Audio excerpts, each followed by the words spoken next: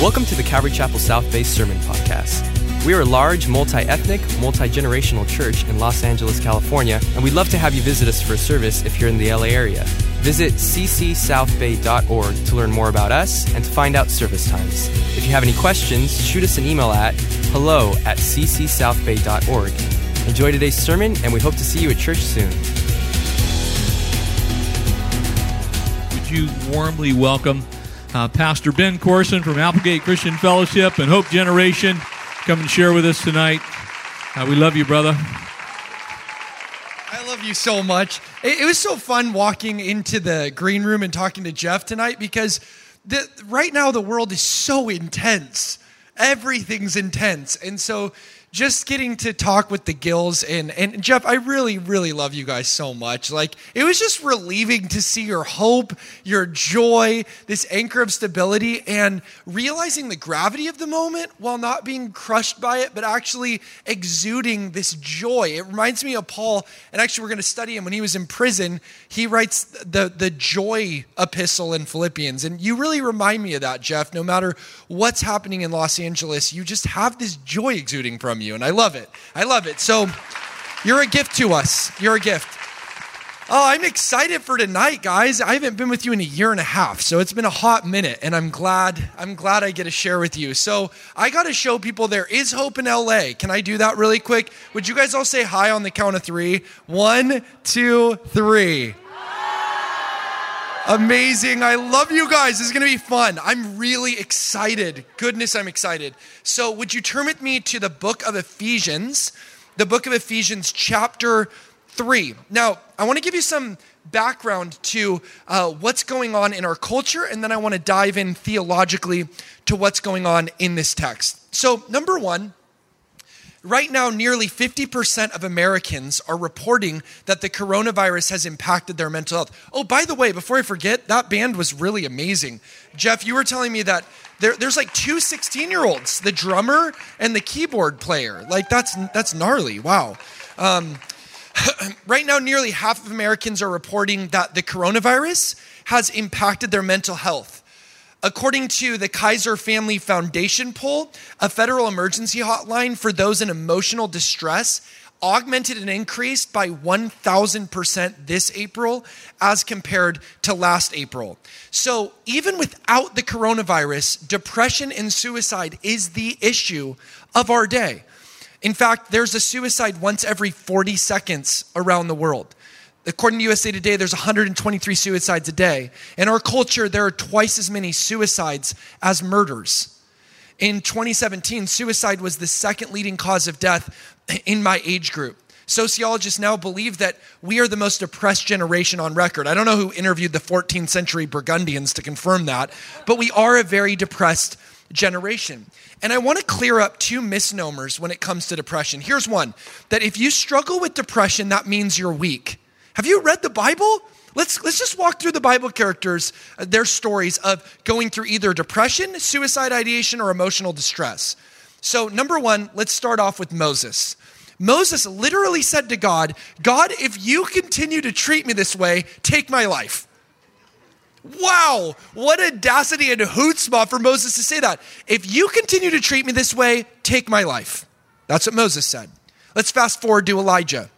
Elijah could face down 850 prophets of Baal and the groves, respectively, but then one angry woman sent him running for his life. One angry woman sent him, he could face 850 prophets of Baal and the groves cutting themselves, dancing on the altar when he was in a firefight with Baal, this Syrophoenician fertility god. He could face them down, but one angry woman, and he's running with his tail between his legs. He somehow outruns this chariot where Jezebel's driving it. Now, the Bible says that Jezebel, she was the spirit of Jezebel in Revelation. Jezebel, when she died, she painted her face. So I just picture her, like right before she died, she painted her face. I just kind of picture her like the female It clown, just like with this painted clown-like face chasing Elijah. But then when she died, the dogs ate her body except for her like wrists and her ankles. There's a gnarly story in her palms. But be that as it may, Jezebel's chasing Elijah. Elijah then, after winning this deity battle, this firefight against Baal when he was fighting for Jehovah, he could bravely face down this enmity and adversity and opposition. But watch this. When he gets into a cave, sitting under a juniper broom tree, he says, God, after he outruns Jezebel's chariot, he says, God, take my life. I want to die. I am no better than my fathers. And everyone has bowed the knee to Baal, failing to realize that God had consecrated thousands who had not kissed Baal. But Elijah was suicidal and asked God to kill him, like euthanasia, mercy killing. He wanted to die. And what did God do? After Elijah prayed, he sent some ravens to feed him, or he sent some angels to feed him. And watch this, he made him take a nap. Friends, when you're depressed, there are very few things a good prayer time, a good meal, and a good nap won't solve. Can I just say that? What we learn from that story in Elijah is when you're tired, isolated, and hungry, he was by himself, he was tired after outrunning a chariot, and he was hungry, God had to feed him. When he was tired, when he was isolated, when he was hungry, that's when he became suicidal. Don't overthink if you're hangry.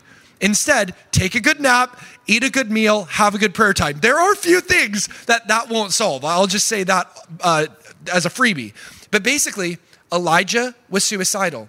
Let's look over at David. 1 minute, he's dancing in his linen ephod before the Ark of the Covenant. And the next minute, he says, my God, why hast thou forsaken me? He was borderline, if not bipolar. Let's go over to Job. Job said, I abhor myself. He said, I curse the day that I was born. He said, I wish I was a stillborn. Job was so despairing that he wanted to die. Let's fast forward over to Jonah. Leads the greatest spiritual awakening in Assyrian history. And after he leads this revival, he's sitting under a plant. A worm eats that plant. And Jonah says, God, I want to die. And God says, Jonah, why do you want to die? And Jonah says, because a worm ate my plant. Friends, when you're suicidal, you're not seeing things clearly. C.S. Lewis said, no one can see the world clearly when their eyes are blurred by tears. If you look over it, let's fast forward to Paul the Apostle. Paul the Apostle said, and I quote, we despaired even of life. And then let's go over to Jesus. In the Garden of Gethsemane, he was called the Son of Sorrows. In the Garden of Gethsemane, the man of sorrows said to his disciples, and I quote, my soul is exceedingly sorrowful, even unto death. We're not talking about some doldrums or slogging through the slough of despond and having a bad day. We're saying we're talking about deep emotional distress, so much so that doctors say he suffered hematoidosis, where the capillaries in his face burst due to extreme stress, and he was sweating blood through his pores, saying, my soul is exceedingly sorrowful, even unto death.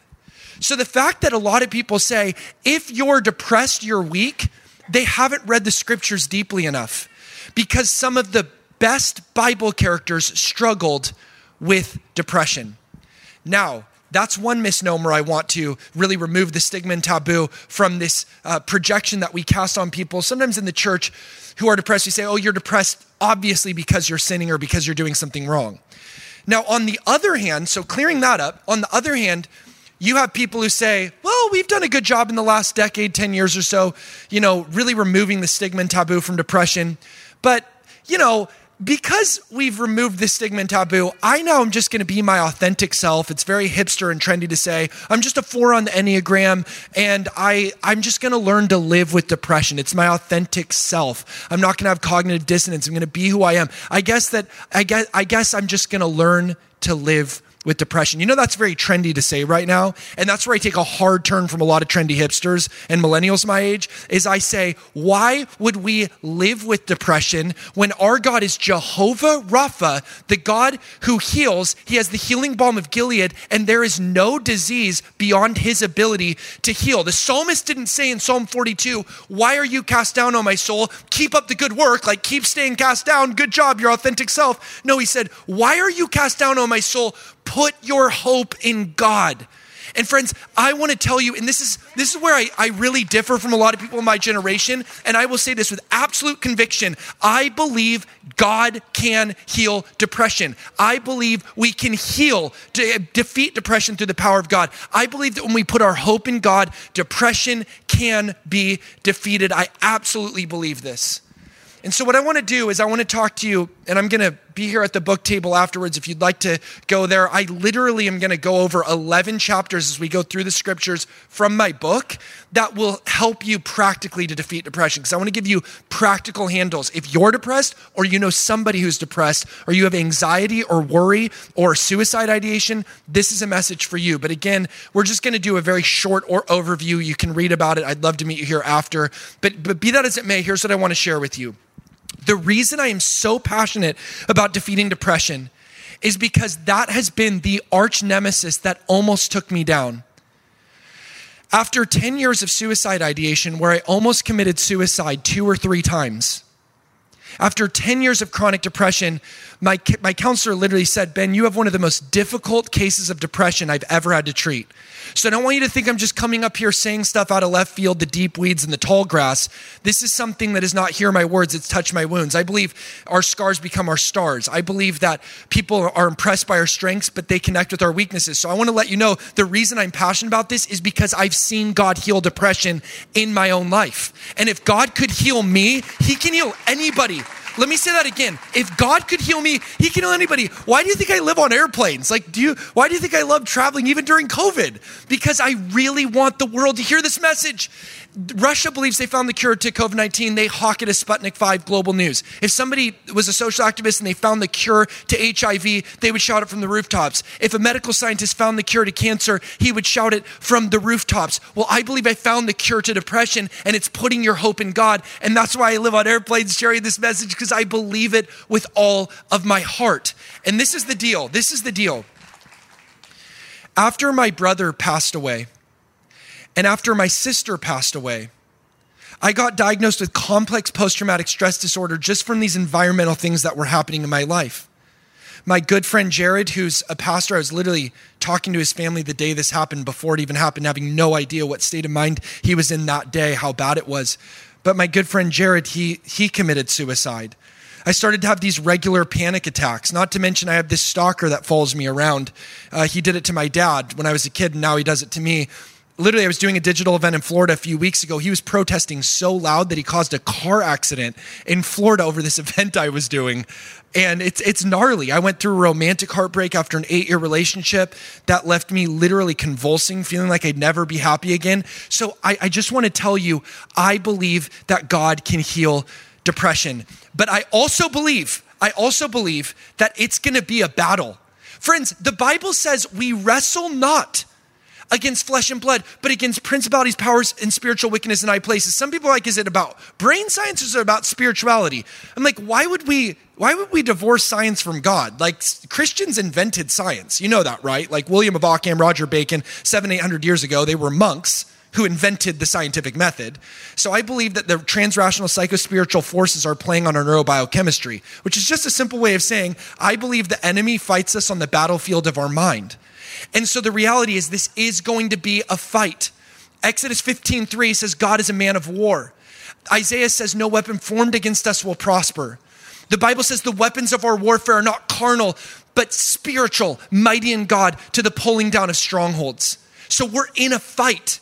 Friends, what we don't need is to go to more people to get all their pity, and we don't need to get people to feel sorry for us. We don't need to go to more people to get their pity. We need to go into the presence of the Prince of Peace to get his power. We need to be strengthened.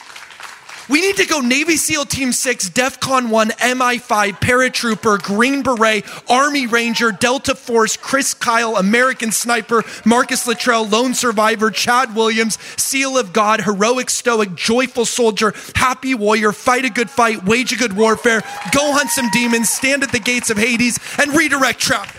Come on. That's how we think. We do not think like the rest of the world. The rest of the world is depressed right now. We have to give them the answer. We have to show them that we have hope in God. And what a cool mission. I'm not saying like, oh guys, what a bummer. No, what a sick mission. We got to show our generation, which is lost to depression, what hope in God looks like. So turn with me, my friends, to Ephesians chapter 3 as we explore this battle that we're in and how to defeat the dark lord of depression. Jesus called the enemy the prince of the power of the air. He called him the god of this world. And I like to call depression the dark lord of depression, but I believe we can beat him. Now, I want to give you some quick context to what's happening in this passage. Paul here is writing to the church of Ephesus from Rome. Now, we know that Paul was in prison in Rome. Some archaeologists believe they've actually found where Paul was when he wrote this. It could be that we found his prison. It's actually a hole in the ground. And back then, you would stack prisoners on top of each other and you would separate them only by grades. So picture a bunch of men stacked on top of each other. Now, I'm not trying to be crude here, but I want you to understand how hard this was for Paul. Back then, it wasn't like today, post Johnny Cash, civil reform, prison reform, so you can lift weights and watch ESPN in jail.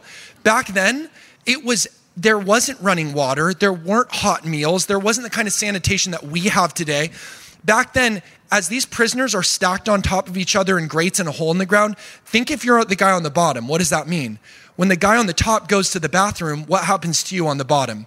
I mean, we're talking about horrific conditions. We're not like, oh, Paul's sitting in jail and he's watching ESPN. No, this is brutal. This is brutal for Paul.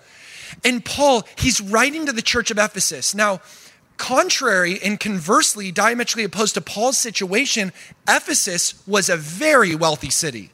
Ephesus was in fact, it's one of the great archaeological digs in history. You can go walk the same tiles, friends, the same tiles that Paul walked on. I've been there before in Ephesus, and it's beautiful, beautiful marble. It was known as the Bank of Asia Minor. It had about 500,000 people, even 2,000 years ago, massive population. It was known as the capital of the Eastern Roman Empire. It was known as the Bank of Asia Minor. It was very luxuriant. That's why Paul uses a lot of currency terms like inheritance and fullness and unsearchable riches of Christ. He talks about a lot of like economic terms metaphorically to depict what spirituality looks like, because it was a very rich place, very luxuriant. There was a temple there that was devoted to the goddess of fertility, Artemis, who is also called Diana. And it took 220 years to build this temple. It was one of the wonders of the world. And it was fraught with spirituality, very similar to LA. Crystals will make me feel better, right? Like LA is very spiritual. So was Ephesus. It was a very spiritual city, which is why Paul talks more about principalities and powers, spirits, angels, and demons per capita in this book than any of his other New Testament books. So he's writing to a very spiritual people. Not only that, but there was an arena there that would it was a theater really, that would seat about 25,000 to 50,000 people. So we're talking about a very influential city, not just historically, economically, but even religiously. Ephesus was nicknamed the third Christian capital behind Jerusalem and Antioch. It was known as the third Christian capital because all of the churches of Asia Minor were started through the funnel and channel of Ephesus. In fact, when Jesus was addressing the 7 churches in chapters 2 and 3 of Revelation, all those churches that he addressed started through the church of Ephesus. So just there's your context. That's what's happening. Paul's in prison writing to this luxuriant spiritual city. And here's what he says. Ephesians chapter 3, verse 14. You guys there? You guys in Ephesians 3:14? Are you guys doing okay? Okay, cool. Isn't this great? Like we're in like under these Christmas lights and living the dream. You guys live in LA. Do you feel this temperature? It's amazing. It's amazing.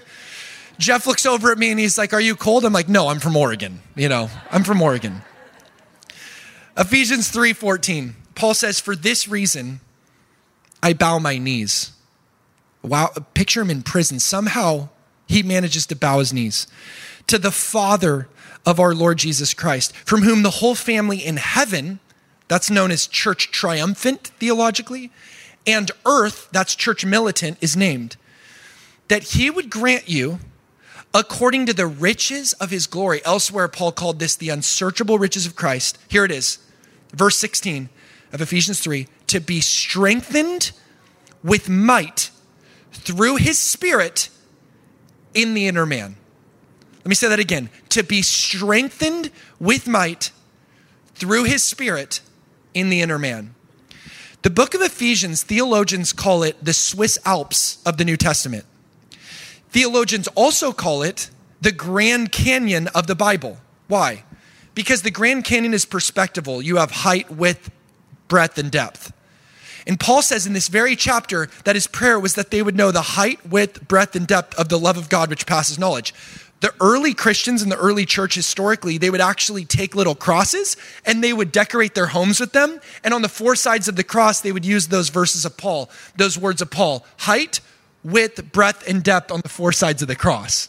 So it's been called the Grand Canyon of the New Testament. It was actually used in their Christian art, the very language and flowing golden eloquence of Paul here. So this has been called the Swiss Alps of the New Testament, the Grand Canyon of the Bible. And watch this. Nearly 50% of the book of Ephesians is either a prayer request, or a prayer report. Here Paul is praying from a prison for this church that what? They would be strengthened with might through the power of the Spirit in the inner man. Right now, Lord, I pray over this church. I pray over South Bay that you would strengthen this church by the power of your Spirit in the inner man. So friends, we're going to do this right now. We're going to arm you to the teeth. We're going to strengthen you with might, with the scriptures, with 11 weapons to defeat the dark lord of depression. These are the 11 things God used in my life to help me defeat depression too. You ready for this? So we're going to cover 11 chapters from the book, only very briefly, kind of an overview. Number one, here's the number one thing that helped me defeat depression. Number one, prayer walks. Okay, let's strengthen you with these weapons. Number one, prayer walks. Paul in Ephesians 6 actually uses prayer as a weapon to defeat the principalities and powers. Paul said we're to take up the shield of faith, which can quench the fiery darts of the wicked one. Back in ancient warfare, they would actually dip their arrows in the venom of asps and snakes, and they would shoot them at the enemy, and if the arrow pierced you, it would burn like fire. So too, we have snake venom arrows from the serpent, as it were, if you're picking up these metaphors, coming at us, and we hold up the shield of faith to quench these darts that would burn like fire. How do we do this? Well, Paul goes on to say, after listing all the armor of God, he then says we're to pray. There is nothing like a good prayer walk. There's nothing like a good prayer walk that has the power to heal depression. Scientific research has now shown us that talking to God about your hopes, fears, and dreams has the same effect on your brain as therapy. Let me say that again. This is scientific research has now found that talking to God about your hopes, fears, and dreams has the same effect on your brain as therapy. And I have a wonderful counselor. Well, actually, that's what the Bible calls the Lord. He's the wonderful counselor. I have an awesome human counselor too. Human counselors are great, but you never know. Like, I have a great one now. The first one I went to, great guy, not a great fit. But like, you go and you're like, you fork over $100 or whatever, and you're like, is he going to talk like Oedipus complexes, Freudian daddy issues, Adlerian power grabs, like inferiority complex, Jungian dream analysis, Frankel's logotherapy? Like, what's he going to talk to me about next? Is it going to be ODD, OCD, ODD, ADD, like ADHD? What's he going to talk to me about? You don't know. But guess what? The Bible says the Lord is a wonderful counselor. Oh, and by the way, his counsel's free. Oh, and by the way, the Bible says that he's a wonderful counselor. You cast your cares on him. He cares for you. And guess what? Research now says if you talk to God about your hopes, fears, and dreams, it has the same effect on your brain as therapy. Wow. Wow. Isn't that amazing? That's amazing. You say, well, what do I talk to God about? Some people say, how do I pray? Listen, when I'm talking to Jeff, I don't say, oh, thou Mr. Gill, Jeff, the almighty pastor, I pray thee that thou wouldest give me a bottle of water, for I am trying to drink 1 gallon a day to stay uber hydrated in the name of Mr. Gill. Amen. I don't say that. I say, hey, Jeff, you got any water bottles? Sure. Boom. I don't know why we have to feel like we have to posture when we pray. You know what the Bible says about Moses? He spoke mouth to mouth, face to face with God as a man would speak to his friends, as his friend. Like Moses spoke to God like a friend. People say, how do I pray? I just say, do you know how to talk? Perfect. There it is. There it is. It's really that simple. You know you can even talk to God about your girl problems? I'm serious. You can even gossip to God. Have you read the Psalms? Have you read the imprecatory Psalms? Break his teeth, Lord. You know what happens when you pray? You know what happens when you do this? You pour out your heart at all times, as the psalmist said, and he removes the bitterness and starts to empower you to pray for your enemies and to love them. because you can't put someone on your hit list who you put on your prayer list. Try, it's really hard. But what's amazing is you can talk to God, you can gossip to God. God's not like, oh my gosh, she said that about you, Ben. I can't believe it. Now that you told me this, I'm going to look at her totally different now. What a juicy deet. No, God already knows. He already knows. Talk to him. Really. And you know what science shows? That if you really, in an engaged way, talk intentionally to God, the frontal lobe of your brain activates into its highest intellectual capacity and you boost your brain power. In other words, you get smarter by praying. Research is now showing. Pretty powerful. Number 2. Scripture, this is a fun one. Ready? This is a long title, but hang with me. Scripture, Scholar, Scuba Gear. Okay, that's number 2. Scripture, Scholar, Scuba Gear. So I want to start a pillow embroidery company where I make these. Maybe, Jeff, you'll be a partner with me on this. Maybe this will be a new business entrepreneurial venture. But like pink, I'm talking about pink, fluffy, lacy pillows. Okay, only you know how people put Bible verses on their embroidery on the pillows like, I can do all things through Christ and God works all things together for the good and there's a future and hope. I want to do all the verses that no one quotes. Like, how about this one? I want to put on a pillow, your palace is a hut in a field of cucumbers. You know, that's a Bible verse. People are like, that's in the Bible? Yeah, Isaiah said that to the king. He said, your palace is a hut in a field of cucumbers. Wouldn't that be sick on like a fluffy, lacy pillow? It's like, why'd you do that? Well, they put other Bible verses on pillows. Why can't I do this? Or like, how about this? Are you still so dull? Wouldn't that be great on a pillow? I think that'd be funny. Like a pink, fluffy, lacy pillow. Jesus said that to Philip. Or how about this? Your father's the devil. Wouldn't that be great with pink lace? Your father's the devil. Which, just some context there, Jesus was really nice to just about everybody, but like prostitutes, tax collectors, so nice to them. Pharisees, he had a problem with, right? He had a problem with them. So he said, your father's the devil to the religious elite. And here's why. This is actually pretty funny. Jesus was a king at roasting. They're like, at least we know who our dad is. What did that mean? Well, your mom, virgin birth. Yeah, right. She was sleeping around so much. You don't even know who your dad is. And so you know what Jesus said? Oh, well, I know who your dad is. Your father's the devil. He just cooked them. But wouldn't that be great on a fluffy, lacy pillow? I'm not really going to start this pillow embroidery company. I'm just saying, there are so many verses in the Bible that people don't know are there. There are over, count them, 3,500 promises in the Bible. How many of those do you know? I'm not saying you have to know them, but like, why wouldn't you want to? There are over I heard you say I know like 5. There's over 3,500 of them.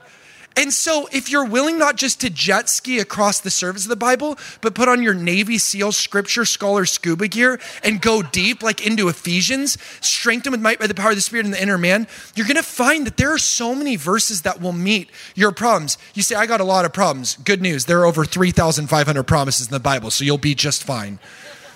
Number 3. We're going to get really practical with this one. The magic number of greatness, okay? Number 3, the magic number of greatness. Let me explain this. In the Bible, Solomon cooks lazy people.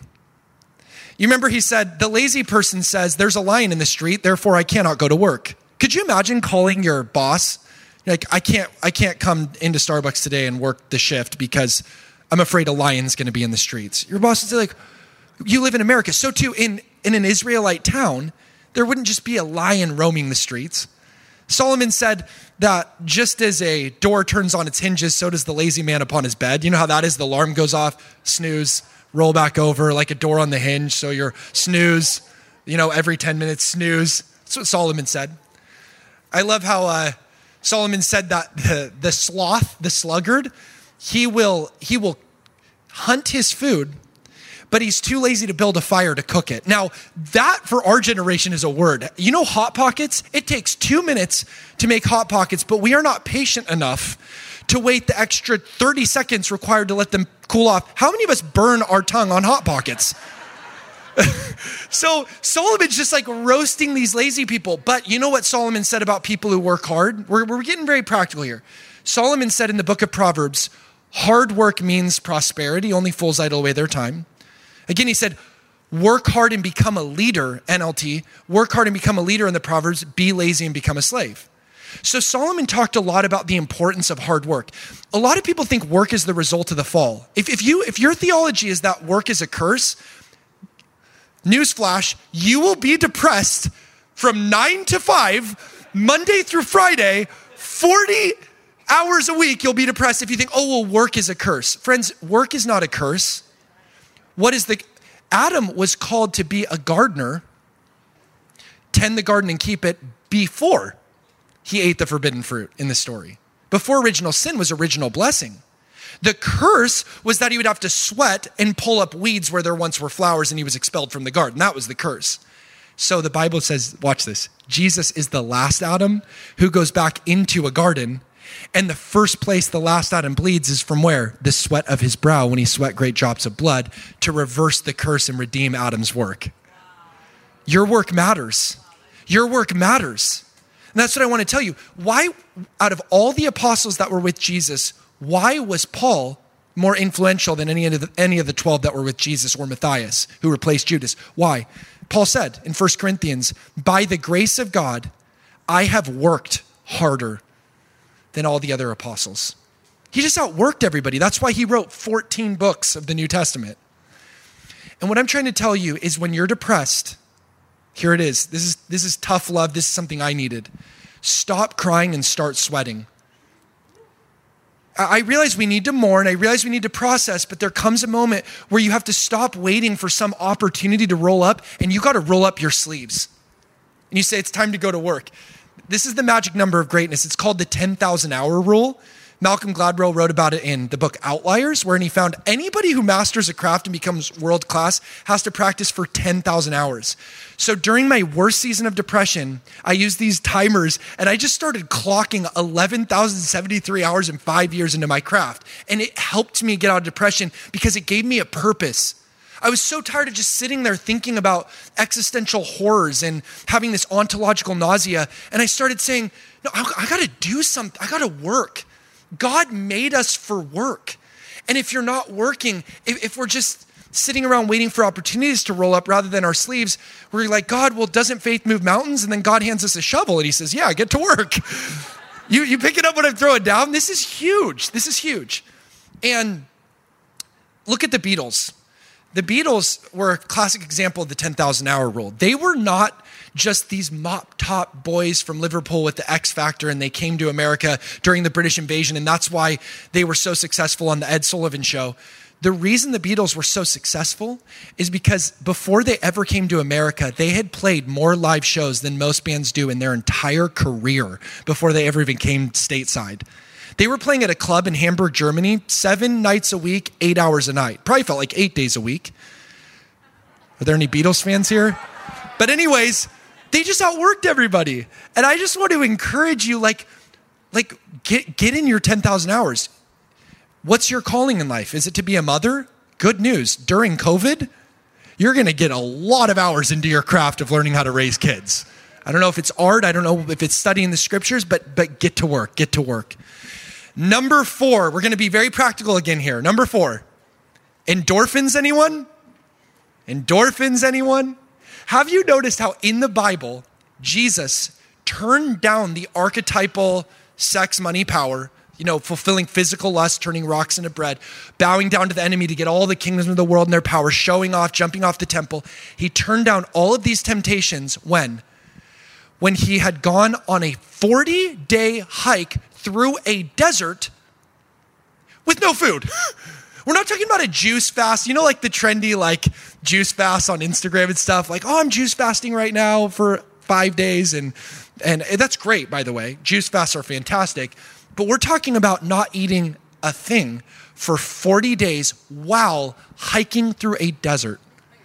And friends, there's something that happens when your flesh dies, your spirit wakes up. When you push your body to its limits, the heavens start to open. And guess what? It was right after that Jesus did his first miracle.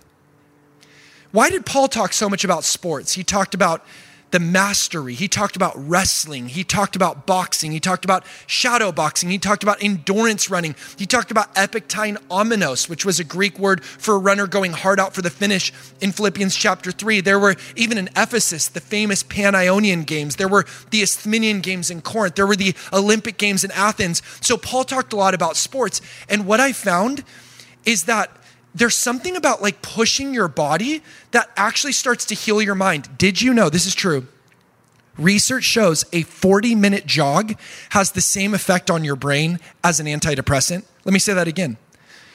A 40-minute jog has the same effect on your brain as an antidepressant.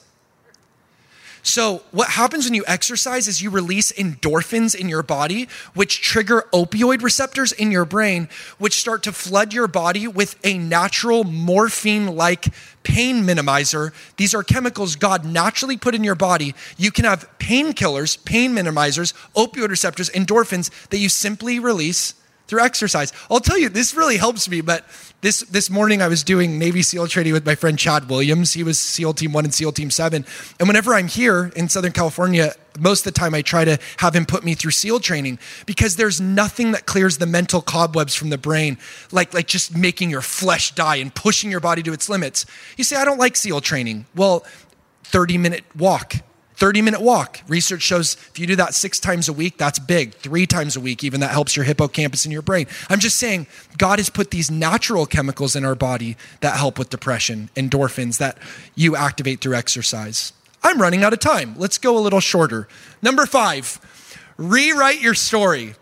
Everyone say, rewrite your story. Are you having like a quarter millennial life crisis and you're like, I've lost the plot. I don't know where my life's going. I'm not happy with how things have turned out.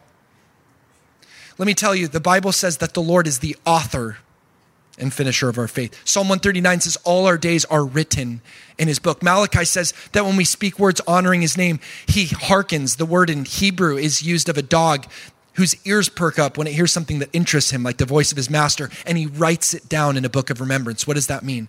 God is writing down your days in a book. He is the author of your faith. And knowing that gives you so much courage in the middle of the story, because when the plot seems to be dark, you know there's a spoiler alert. Revelation says that all tears will be wiped off of our faces. How much courage does that give us characters in the middle of the story, no matter how bad things get, no matter how many orc dungeons we face or fiery arrows are coming our way or how many Darth Vaders we have to fight. Like when we're in the middle of our story, it can feel so dark. But guess what? We have a spoiler alert. We know that all tears, Revelation says, will be wiped off of our faces. And because of this, we can have courage in the middle of our story because God is an amazing rewriter of stories.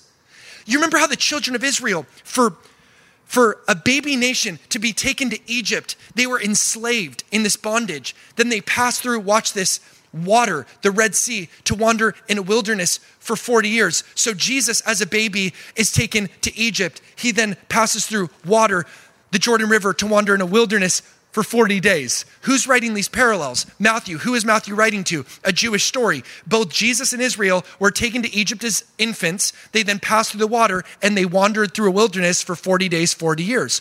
Why is Matthew telling this? Because Israel was an occupied territory, a defeated foe. The Romans had vanquished them. And what was Matthew saying? Jesus is rewriting your story. Friends, the Lord is an amazing rewriter of stories. So don't give up in the middle of the plot. Number 6, this is a fun one. Own your oddness. Own your oddness. Everyone say, own your oddness. Your oddities or your commodities? Paul said, when I am weak, then am I strong. And Nehemiah says, God turns a curse into a blessing. See, you know more than 5. There's one right there. In the Bible, this is fun. There are 3 left-handed individuals mentioned by name. And they all come from the same tribe. They come from the tribe of Benjamin. The name Benjamin means son of my right hand.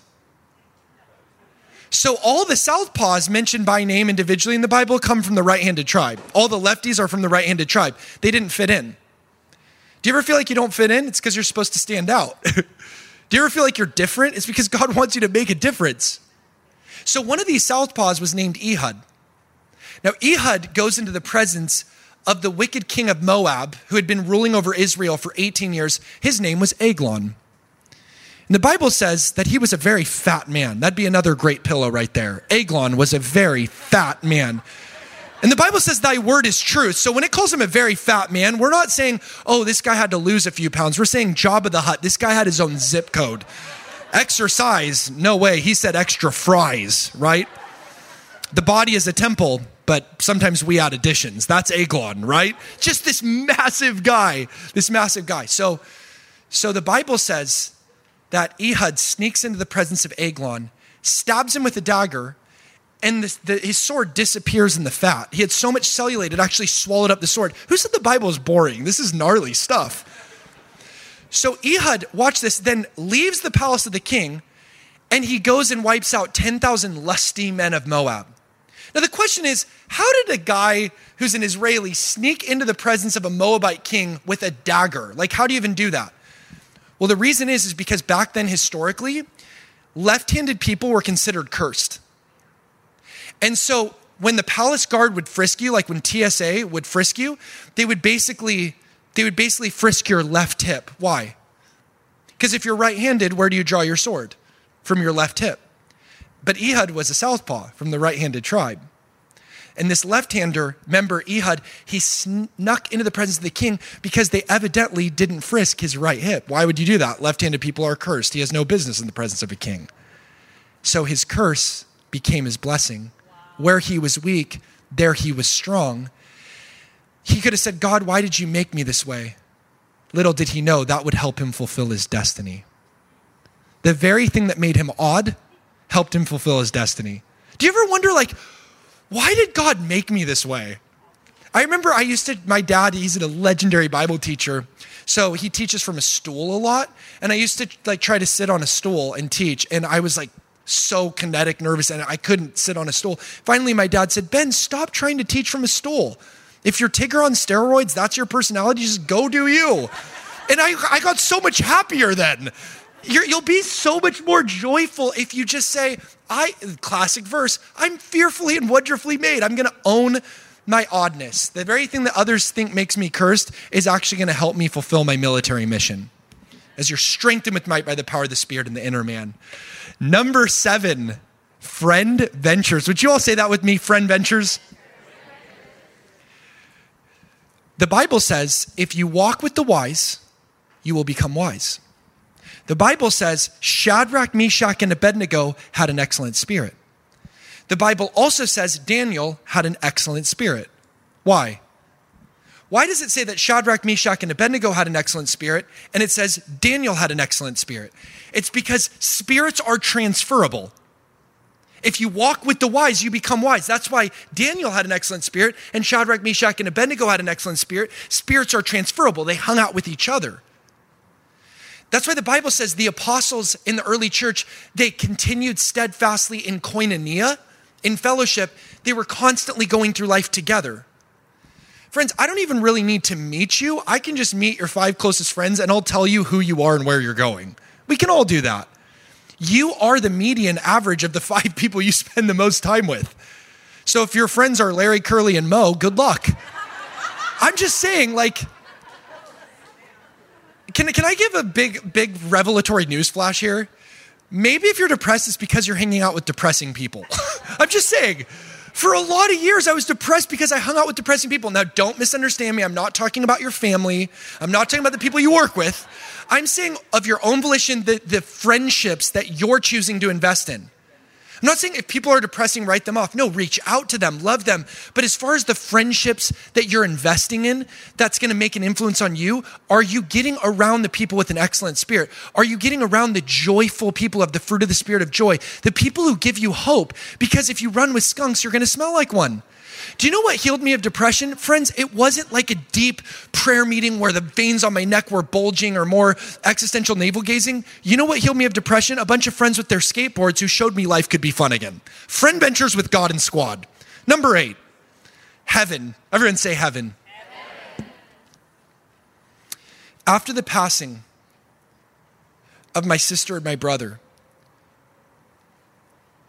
I had to really dig in my heels and think, what do I believe happens when we die? Do you want to know the quickest way to be depressed? Paul said, if we do not believe in the resurrection from the dead, we above all men are most miserable. Jesus didn't just hang on a cross. The message of the universe is there is an empty tomb. Amen. Friday's here, but Sunday's it's coming. It's on the way. Amen. And Jesus said, do not let your heart be troubled. Just as Paul is in prison comforting those in Ephesus, strengthening them with might by the power of the Spirit in the inner man, so Jesus, he was about to die, and he's comforting his disciples. Right before he dies, he says, do not let your heart be troubled. The word troubled in Greek is shudder. Do not let your heart shudder. Don't have a heart quake. You believe in God. Believe also in me. In my Father's house, there are many mansions. I go to prepare a place for you. If it weren't so, I would have told you. Jesus said, whoever believes on him who has sent me has passed from death into life. Do you know what science can't explain? Why all over the world, science is now validating this, and this maintains majority support, that even in cultures where belief in God is relatively low, belief in the afterlife or some persistence of consciousness beyond death, somehow most people believe in an afterlife all over the world. How do you explain that? There's no social utility, no Darwinian explanation, no evolutionary principle that can explicate why we love in the present those who died in the past. Song of Solomon says many waters cannot quench love. Love demonstrates the immortality of the soul. Why is it that people just tend to believe that something happens when we die? How do you explain that? Ecclesiastes 3:11 gives us the answer. It says, he has made everything beautiful in its time. He has put eternity in our hearts. God hardwired eternity into you. Number 9, El Roi. Everyone say El Roi. El Roi. The first time God was ever nicknamed in the Bible was by an Egyptian slave girl who was an immigrant named Hagar. And she's dying in a desert, and she says, you are El Roi, the God who sees, when God rescued her. The name El Roi means the God who sees. Do you know why so many people cut themselves? Because they're trying to, through transference and sublimation, move the pain from their mind to their body to distract their mind. But sometimes it's a bid for help. Do you see? I really want to say something very gently, but sometimes I hear people say, oh, that person's threatening suicide because they just want attention. And my contention with that argument is this. If they're so depressed and suicidal that they'll cut themselves or threaten suicide because they want to be seen, then that's a cry for help, not to judge them, but to love them even more. We all want to be seen. And that's why Hagar says, you are the God who sees. You see me. Friends, if you're depressed today, you might say, does anybody see me? Does anybody see what I'm going through? I have good news. God is El Roi. He's the God who sees. You know what's crazy? Jesus says, if you've seen me, you've seen the Father. And who is God? El Roi, the God who sees you. And Jesus, he's a brilliant master therapist. Like, remember how Peter denied Jesus 3 times when a little girl peer pressured him? And it says that Peter denied him next to a charcoal fire. Jesus dies. The story goes, he dies, rises again, then builds, watch this, Jesus builds what? A charcoal fire. And he has Peter tell him 3 times that he loves him. Because Peter would have been traumatized by these triggers, 3 charcoal fires. So Jesus builds a charcoal fire and has Peter tell him 3 times that he loves him to make up for the 3 times that he denied him, which is actually the modern technique of psychodrama, where you walk somebody through their triggers to retrain their brain and reframe their pain. In other words, Jesus was like a master therapist 1900 years before this stuff was even invented. And I'm telling you, he sees your suffering, but he also sees the cure you need. He's the God who sees. Number 10, let God love on you. And we're beginning our initial descent. Let God love on you. Did you know that in the Bible, it never says, how are you guys doing over here? I haven't looked over here enough. You guys chilling? Beyond this little pillar, you guys good? Okay.